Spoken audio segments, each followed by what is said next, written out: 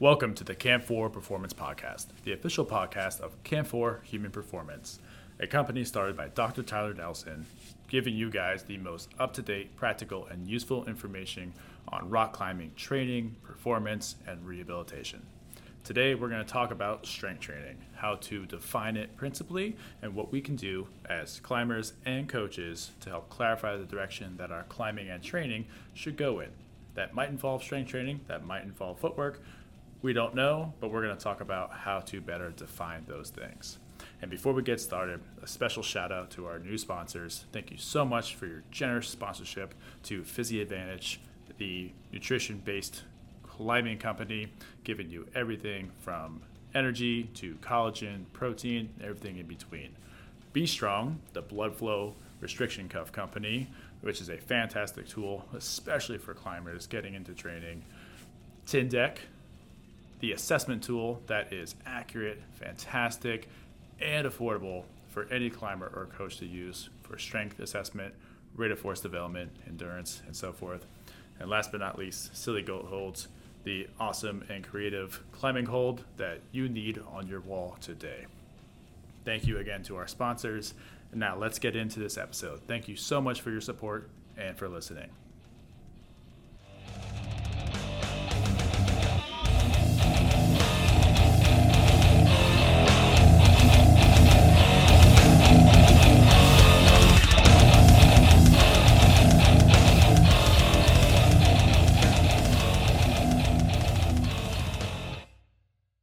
So let's talk about strength training. And I think the scope of this podcast is going to be to just define it, to give the listeners a good principle to always go back to, because the world of fitness and training and everything the waters are very muddy and it's hard to navigate. And I've always believed in educating people to give them the tools to help sift through any Instagram post they read, any blog post, any news article, whatever, is to better understand if this thing is going to be useful for me. So again, we are here today with all three coaches, myself, Colin McGee, Coach Gabe Olson, and Dr. Tyler Nelson. And so I'm going to throw the first question at Dr. Nelson here, is to give us a good definition of strength and strength training that is going to be really useful for the listeners. I would say that strength training is kind of a foundational thing for any athlete in some specific movements. But I think strength training is kind of misguided in the sense that it's not always high enough intensity. And it really depends on the age of the individual that's doing the strength training intervention. But ultimately, to be defined as strength training, it needs to have a couple primary qualities, one of which is like getting high levels of recruitment, which requires a bit of intensity. And those movements tend to be slow. And so a lot of times when people are trying to get stronger, they're choosing movements that maybe aren't high enough intensity and they're not actually, getting that level of recruitment. Another maybe misguided idea or something we see commonly is that people choose movements that really have a lot of coordination demand. And when there's a lot of coordination demand, there's less actual strength gains from it. So ultimately what athletes want to think about is like, if you're going to strength train, all we really can get, ensure is going to transfer to rock climbing is the level of recruitment.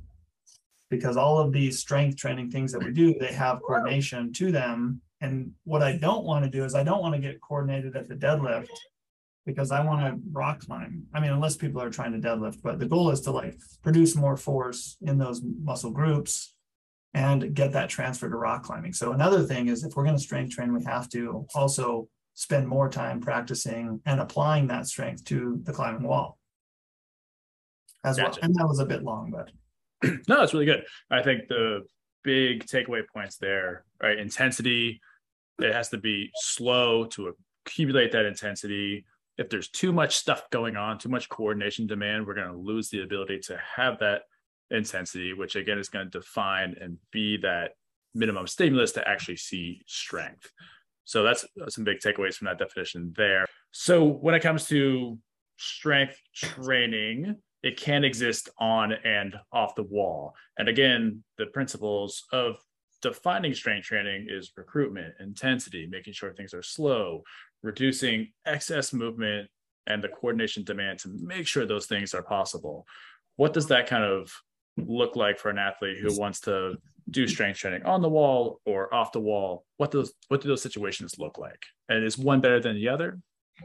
I think it's the most simple way of thinking about it is it's easier to overload someone off the wall just because on average, the average move after move when someone's climbing at their limit is not as much force as they could produce.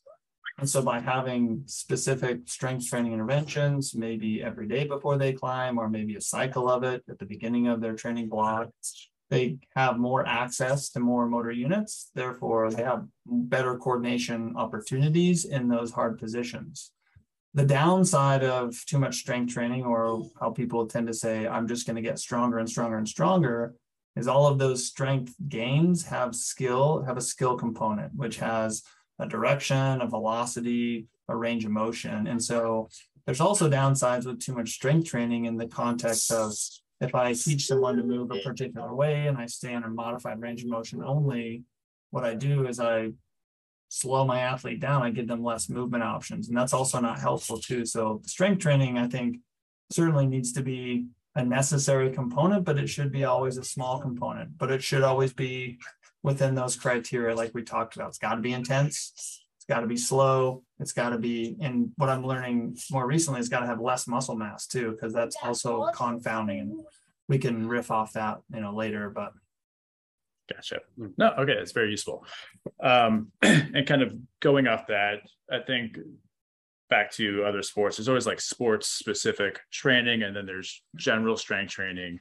And so takeaways from that bit a little bit is general strength training is useful, but we have to understand that climbing on the wall is the end goal. And I've always used the idea that we're trying to improve the quality of practice. And I got that from Tyler, and I use that all the time. Is strength training is useful. Not that on the wall is like the end goal. We have to strength train for a long time for long-term health benefits and whatnot. But the goal is to improve the quality of your practice on the wall at an intensity higher than you would otherwise without strength training.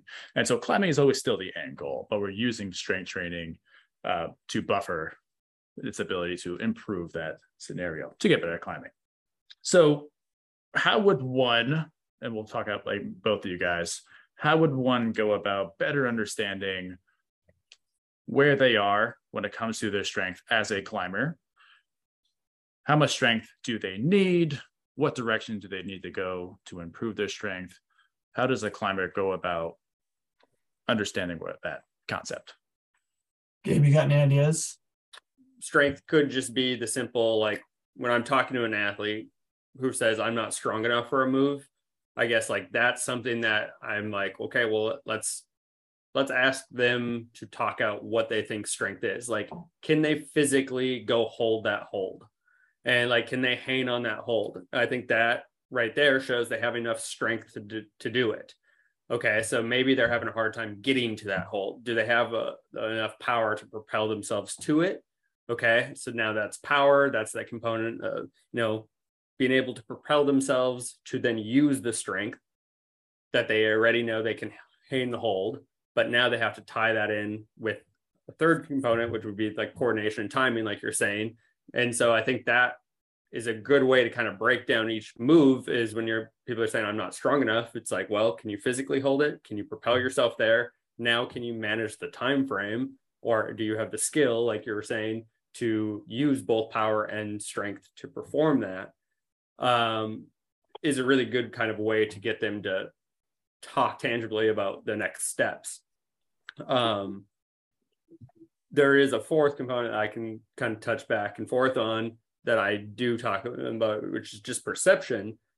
And I think that is just, do they believe that their current state, that they have the abilities and the attributes to perform what's needed? Because there are plenty of people who are strong enough, but they just don't essentially believe they can do it, or that moves above them, and they don't just know what they're actually paying attention to in the movement. And so that they're like, yeah, I have the physical ability to do something, but I don't have the mental, I'm not mentally prepared to look at how the details and the movement and the timing and like sit in the failure for a little bit and understand it. So that's how I would kind of like coordinate breaking down the use of something, or like when I say, when the general question of I'm not strong enough for this, I think there's a lot more there that I like to try to break into as the coach first. Gotcha. No, I mean, I think that's really cool as far as climbers' ability to assess projects they're on or any type of climbing they're doing, is looking at it from that broken down process. Like, can I hold on to it? If I can, yes. If I can't, no. Can I get to it?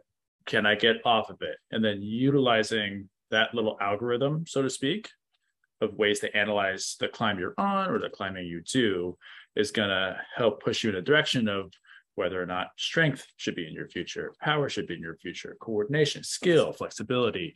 And that might bring us into objective versus subjective strength training, right?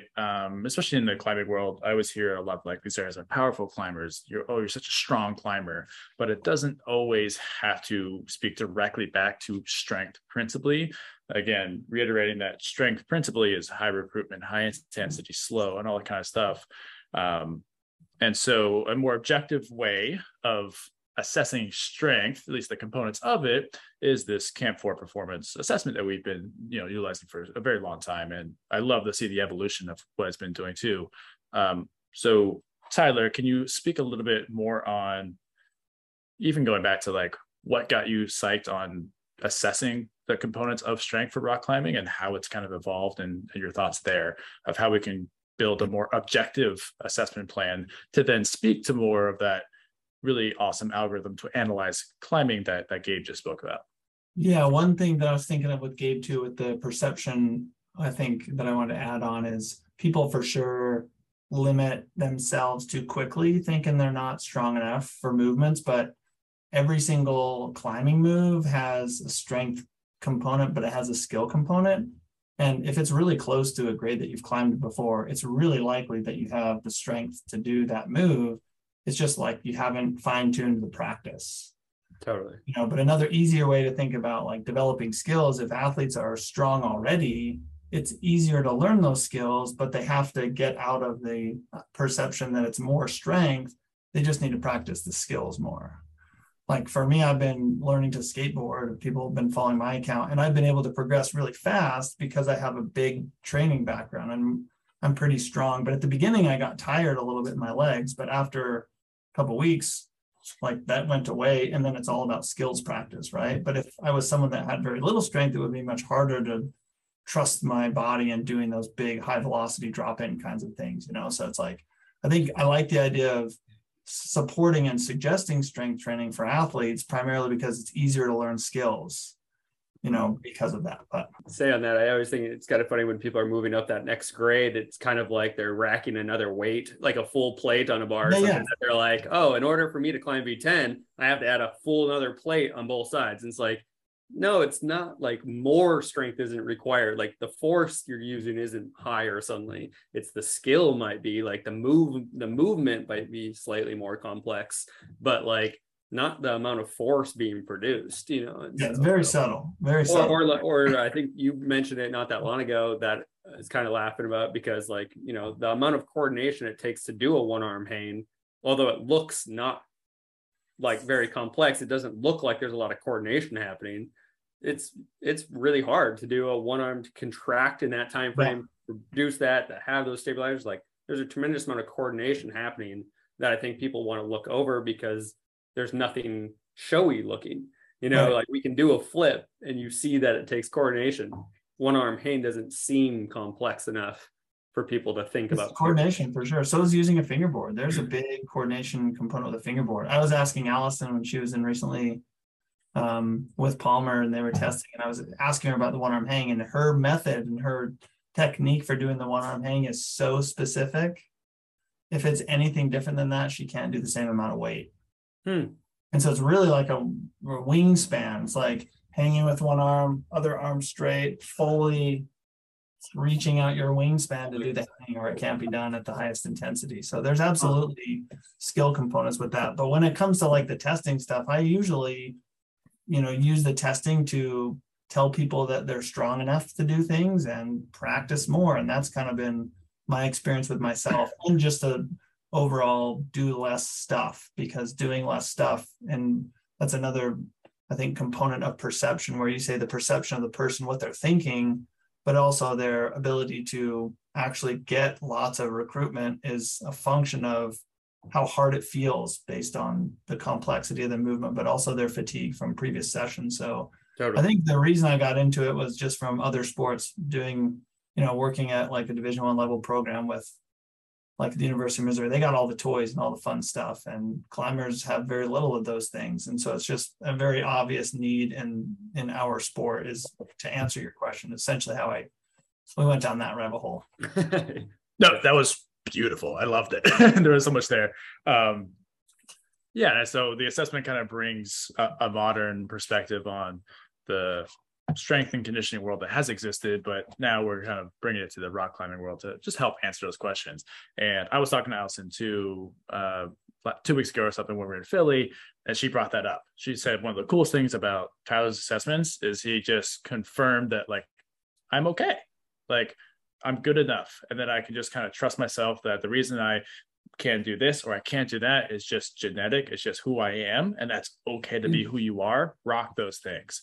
And I was like, that's so cool, right? And so the strength training isn't always answering how strong you are, even though that was another comment of hers. She's just like, I like to go for the ego boost. I'm just like, I'm the strongest. For sure. And there's nothing wrong with that. Like every time she comes in, she's like, I have to beat 205 on my which I'm like, cool, you go for it. Like, I want to see it too. I'm psyched as well. Right? I want to find any top athlete that doesn't have an ego. Like, that's so important. Like, people always like hate on ego, and it's like, absolutely not. Like, ego is super important for you, and like, there's good ego and bad ego, but like, ego is important. And again, it goes to show right there, like, when we're kind of talking about perception, but like the weight of you just approving that her body is normal, essentially, and like what she can do is just giving her an okay, is like, that's a huge amount for an athlete, just to have somebody else, no matter who they are and what ability they are, just to have somebody else from the outside say, no, you're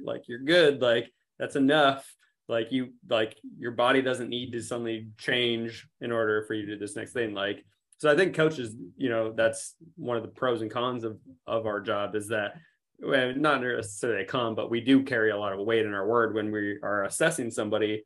Like, I mean, the amount of athletes who I think have got bummed on themselves when they come in for a retest and they're 1 pound less, on a assessment, and they're like, oh my God, I'm weaker. It's like, no, you're absolutely not. Like, it was one pound, like that was an attempt, like, so I think just like, the metrics are both fun and scary, and like us assessing somebody or evaluating them isn't always, asking for more out of them. It's saying that you're great with what you have. Like, now go enjoy your sport. Like, go climb, go do what you want to do. Pulling on an edge isn't that fun. Like, that's not your sport. Like, climbing is. Right. So that's all. Yeah, because I would say, I think in a post I did or about to do today, that assessment is all about clarifying the direction you need to go. It's not about finding your training loads all the time. It's not about telling you you're weak or strong, but it's the direction you need to go. So after the assessment, we just might tell you, all right, you just need to work on footwork. Like, that's the goal of the assessment, is clarifying your direction. So if you haven't been assessed by someone, I'm not saying that you absolutely have to as a rock climber. You can just go out and have fun and do what you need to do. But when it comes to like optimizing the time it takes for you to end that journey or any of your goals, assessment is really useful, especially from a professional who knows a little bit what to do, but also how to communicate the assessment results. Well, the cool thing about it is it can be whatever we want it to be, and the part that I like about it, it's always changing. Like, kind of surprised that I didn't really kind of pinpoint the importance of the difference between pulling and isolating the finger flexors, and how that has implications for the training loads that people do, because that's pretty mind-blowing in terms of how people train their fingers for climbing. And now I spend majority of my time talking to people with finger injuries, and they're all doing the same things. And those have got to be part of the reason why people are getting sore. Because if we're loading with 50% more load on a fingerboard than we ever will have access to on the climbing wall, that makes no sense. That's a bad training application. Yep. You know, and so to be able to have more people test that, I think will be really like important and validate that a little bit more. But maybe one other thing we can talk, I think we should talk about, we'll definitely have a power podcast as well. But another thing when just with Allison is we retested her, you know, because one of her interventions was like the campus boarding, like most people do. And I gave her some other ideas, and she's been using these other ideas, which actually have more velocity. And so we retested her velocity. It was way strong. It was way better, way faster. It was amazing. And she was so psyched. And so the testing for sure is like, it needs to be for an individual, but it's not really designed to compare people. And that's, I think, a really bad application of testing, because I don't really, you know, I care what other people do just because I'm interested, but that it's not an apples to apples comparison, because our mechanics are also different. And so it's not really in all the cases that helpful for people to compare themselves to some sort of standard data set. Yep. Yeah, I think that's 100% true. You keep hearing about all these, you know, other companies out there that have these massive databases of climbers, and they're like, you know, take this huge test or assessment, and we're going to tell you where you rank and where you fall in your grade. And I like, that's never sat well with me, because I think if you see the top athletes or you see beginners, you know, who are getting into it, like the metrics still just don't make sense. Like you're going to find trends like you find with any sport. Like your gold medalist in any sport is probably not physically that different than your last place Olympian. You know, like they're all genetic freaks. They've got to that point, you know, in their field, that I think if we're just ranking everyone that they have to have this standard, and like as somebody who has really weak fingers, you know, or something like that, or like long fingers, like my just fingers look different, you know, compared to like all these my friends who we were just looking at his hands, like they just look like massive like sausages. They look just robust because they are huge. And so, but like, I guess it's kind of interesting to compare what we can do on hold, and like our grades are, you know, quite a bit different, but like I would say his hand looks stronger and can do more, but I have different technical skills than he doesn't. So it's like, you know, what do the assessments always mean for you are interesting, and like ranking ourselves based on those metrics, I think is a pretty bad trend that we have going. But yeah, I guess it's interesting to see how much weight we put in our ranking to everyone else, instead of just our own climbing. Like I think the people who have had the best successes from program to program and assessments have really just looked at themselves improving, and not like, I don't think anyone has got better numbers and metrics because I've told them how much better somebody else is than theirs. You know, like, and so I think that's always kind of important, like, because I think anytime they aren't feeling like it meets their time frame to match somebody else's performance, it actually just holds them back. And so, but if they're just beating them, kind of like chasing their own improvement, I've seen way more success. Right. So.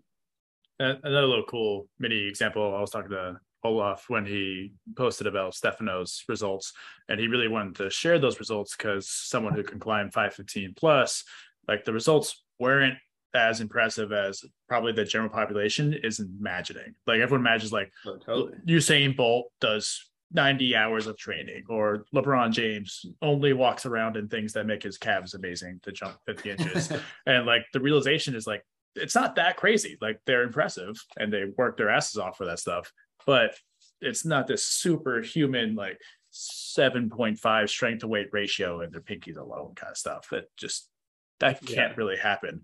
And that the send getting from the bottom to the top is always going to be so much more than your strength to weight ratio or your numbers or anything like that. But to reiterate, because we went on a lot of awesome circles there, assessment and knowing how strong you are is, again, important to clarify the direction of your training. For a little bit, let's talk about after I get assessment, right? so we talked about clarifying the direction. So what might be some indications, maybe besides what Gabe talked about on his like on the wall algorithm, that tells someone, hey, we might need to get a little bit more strength training into your program? Yeah, I would say like maybe a really easy way to think about it would be for people that are new to a sport, it depends on where they come from. Like I came into climbing with quite a bit of strength already from other sports. And so strength was never a problem of mine. But I always had this emphasis of being stronger from these other sports. And so I would say for my development as a climber, it inhibited it a little bit because I would overly rely on my pull strength. And that's a function of my training history and my leverage and my genetics. So I would say for people that don't come from a sporting background in general and they want to start climbing as an adult, they definitely need to do some basic, the typical full range of motion, heavy, slow loading, strength training, maybe with 4 primary movements, and they're going to see a huge improvement on the wall. For someone that has a really advanced training age, doing those full range of motion movements are likely a waste of their time because they probably have very high levels of recruitment anyways. And to get higher levels of recruitment, they need to be very specific with the ranges of motion, the types of muscle contractions, and get away from those big power or big typical body, like bench pressing, deadlifting, pull-ups, etc. Those are giving them significantly less returns, but they're fatiguing and they're costing them time and energy. And so I would say it really depends more on someone's training history. I think with the assessment, I don't use the assessments really to give someone or to give me information on saying you probably need more or less of this. In some cases, the training history, they'll tell you. People will tell you. People know what they have done and what they need more or less. And then we can use the numbers to either, track an adaptation that we're trying to look for or send them in the direction of you got plenty of strength, you need to move faster, or you got plenty of speed, you need to increase your overall recruitment levels. And so I would say the training history is way more important than someone's physical assessment on what they really need. Gotcha. Totally. Yeah, cool. I'd say that it's kind of funny, or I guess like to go off that. I think just asking an athlete, when they're talking about are they strong enough, it's like getting them to just phrase out like, are you strong enough for your goals, like your current goals? And I think that's like a way better thing because it's really easy to always look towards the end. So if I say I want to climb V14, I mean, if I make, the end of my goal, the only goal, that's kind of going to be a bad process of getting there, is because like the strength I need at V14, like that's a long time away because I'm currently not climbing V14. So I obviously need strength and skills and a process now that I don't have to get there. And so I think just asking somebody like, are you strong enough for your current goals? Their response should really just be yes or no. And it doesn't need to be that much more until that question's answered, yes or no. And then the next question of, okay, what do we need to do next? And so tracking that adaptation, like you were saying, is great. Like that's where we can use the assessments is, okay, you've now defined where you want to go next, or that you do or don't have this. Now we can kind of progress because there's probably 99 smaller goals that we're going to achieve along the way before that V14 goal. And so I think like the little successes are definitely, and little goals are kind of glossed over because they don't carry the weight that end goal had. Yeah, totally agree.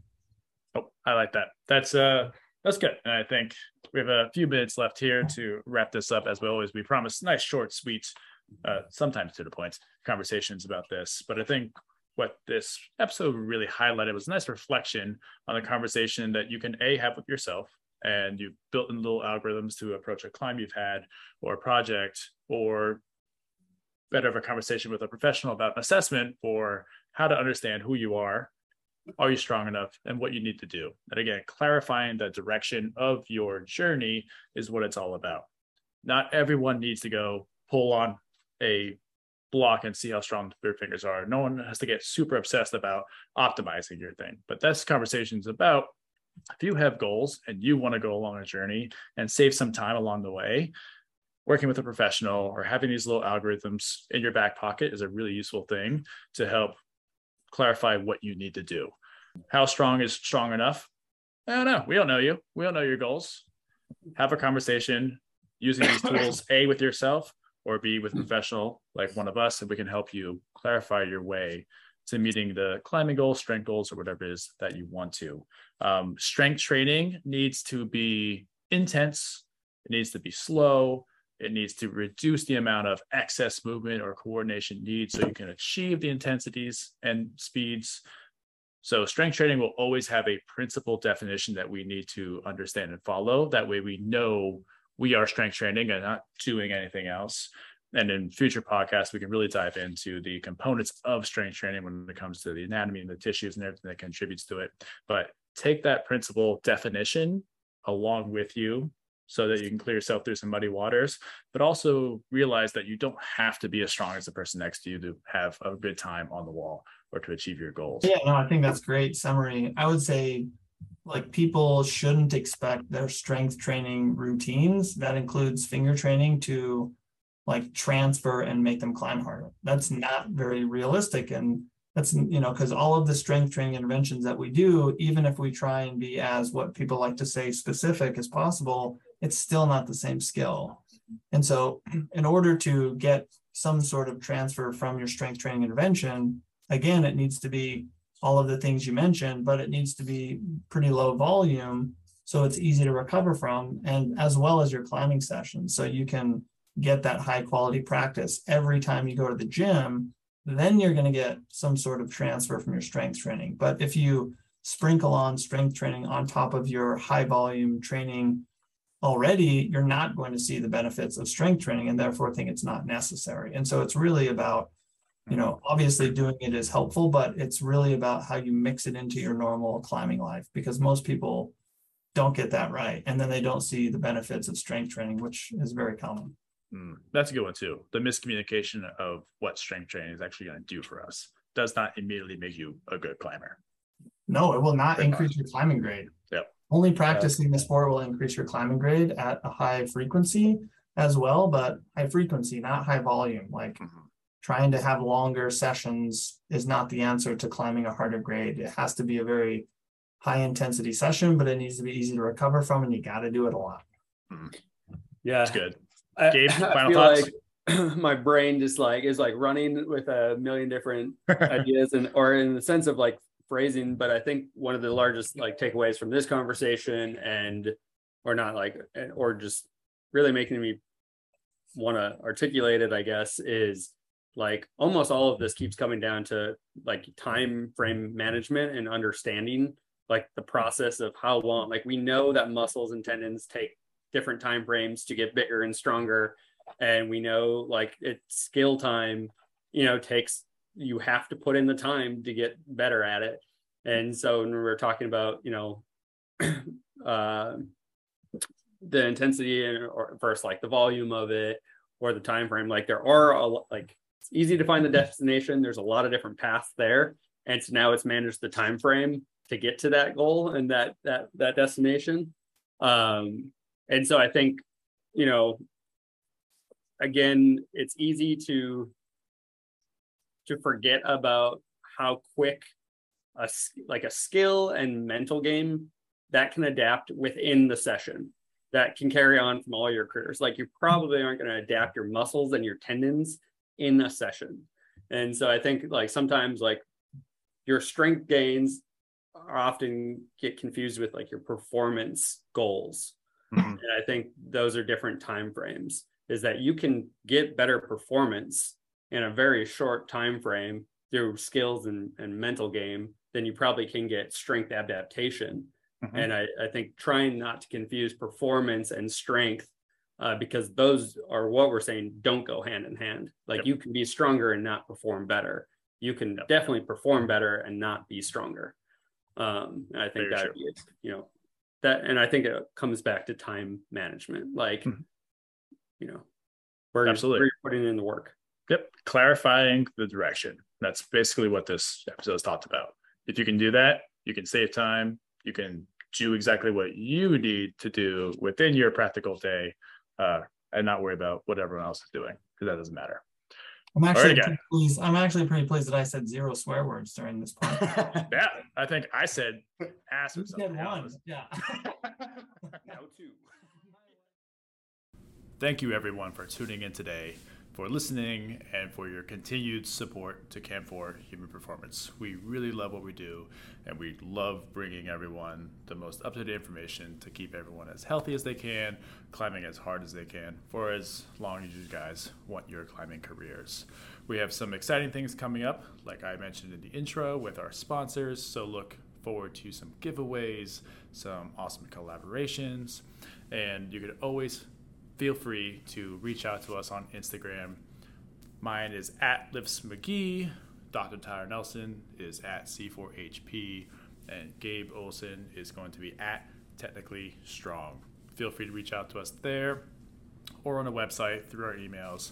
And we've got a ton of content on the website, and always looking forward to helping you one-on-one or through other educational sources like our online recorded content and our in-person things, which we're starting to build a calendar for 2023. But Tyler will be out in Maine, September 23rd and 24th, and I will be at Cornell University teaching a clinic as well, September 24th and 25th. That one has some discounts to the students and the staff, but the public is also going to be allowed to join that as well. So stay tuned for those details. That will be launching pretty soon. Thank you again. Please like this, support this, share this, and leave us questions and comments so we know how to build this podcast around you, because you are the most important thing that we care about. Thank you all again. See you next time.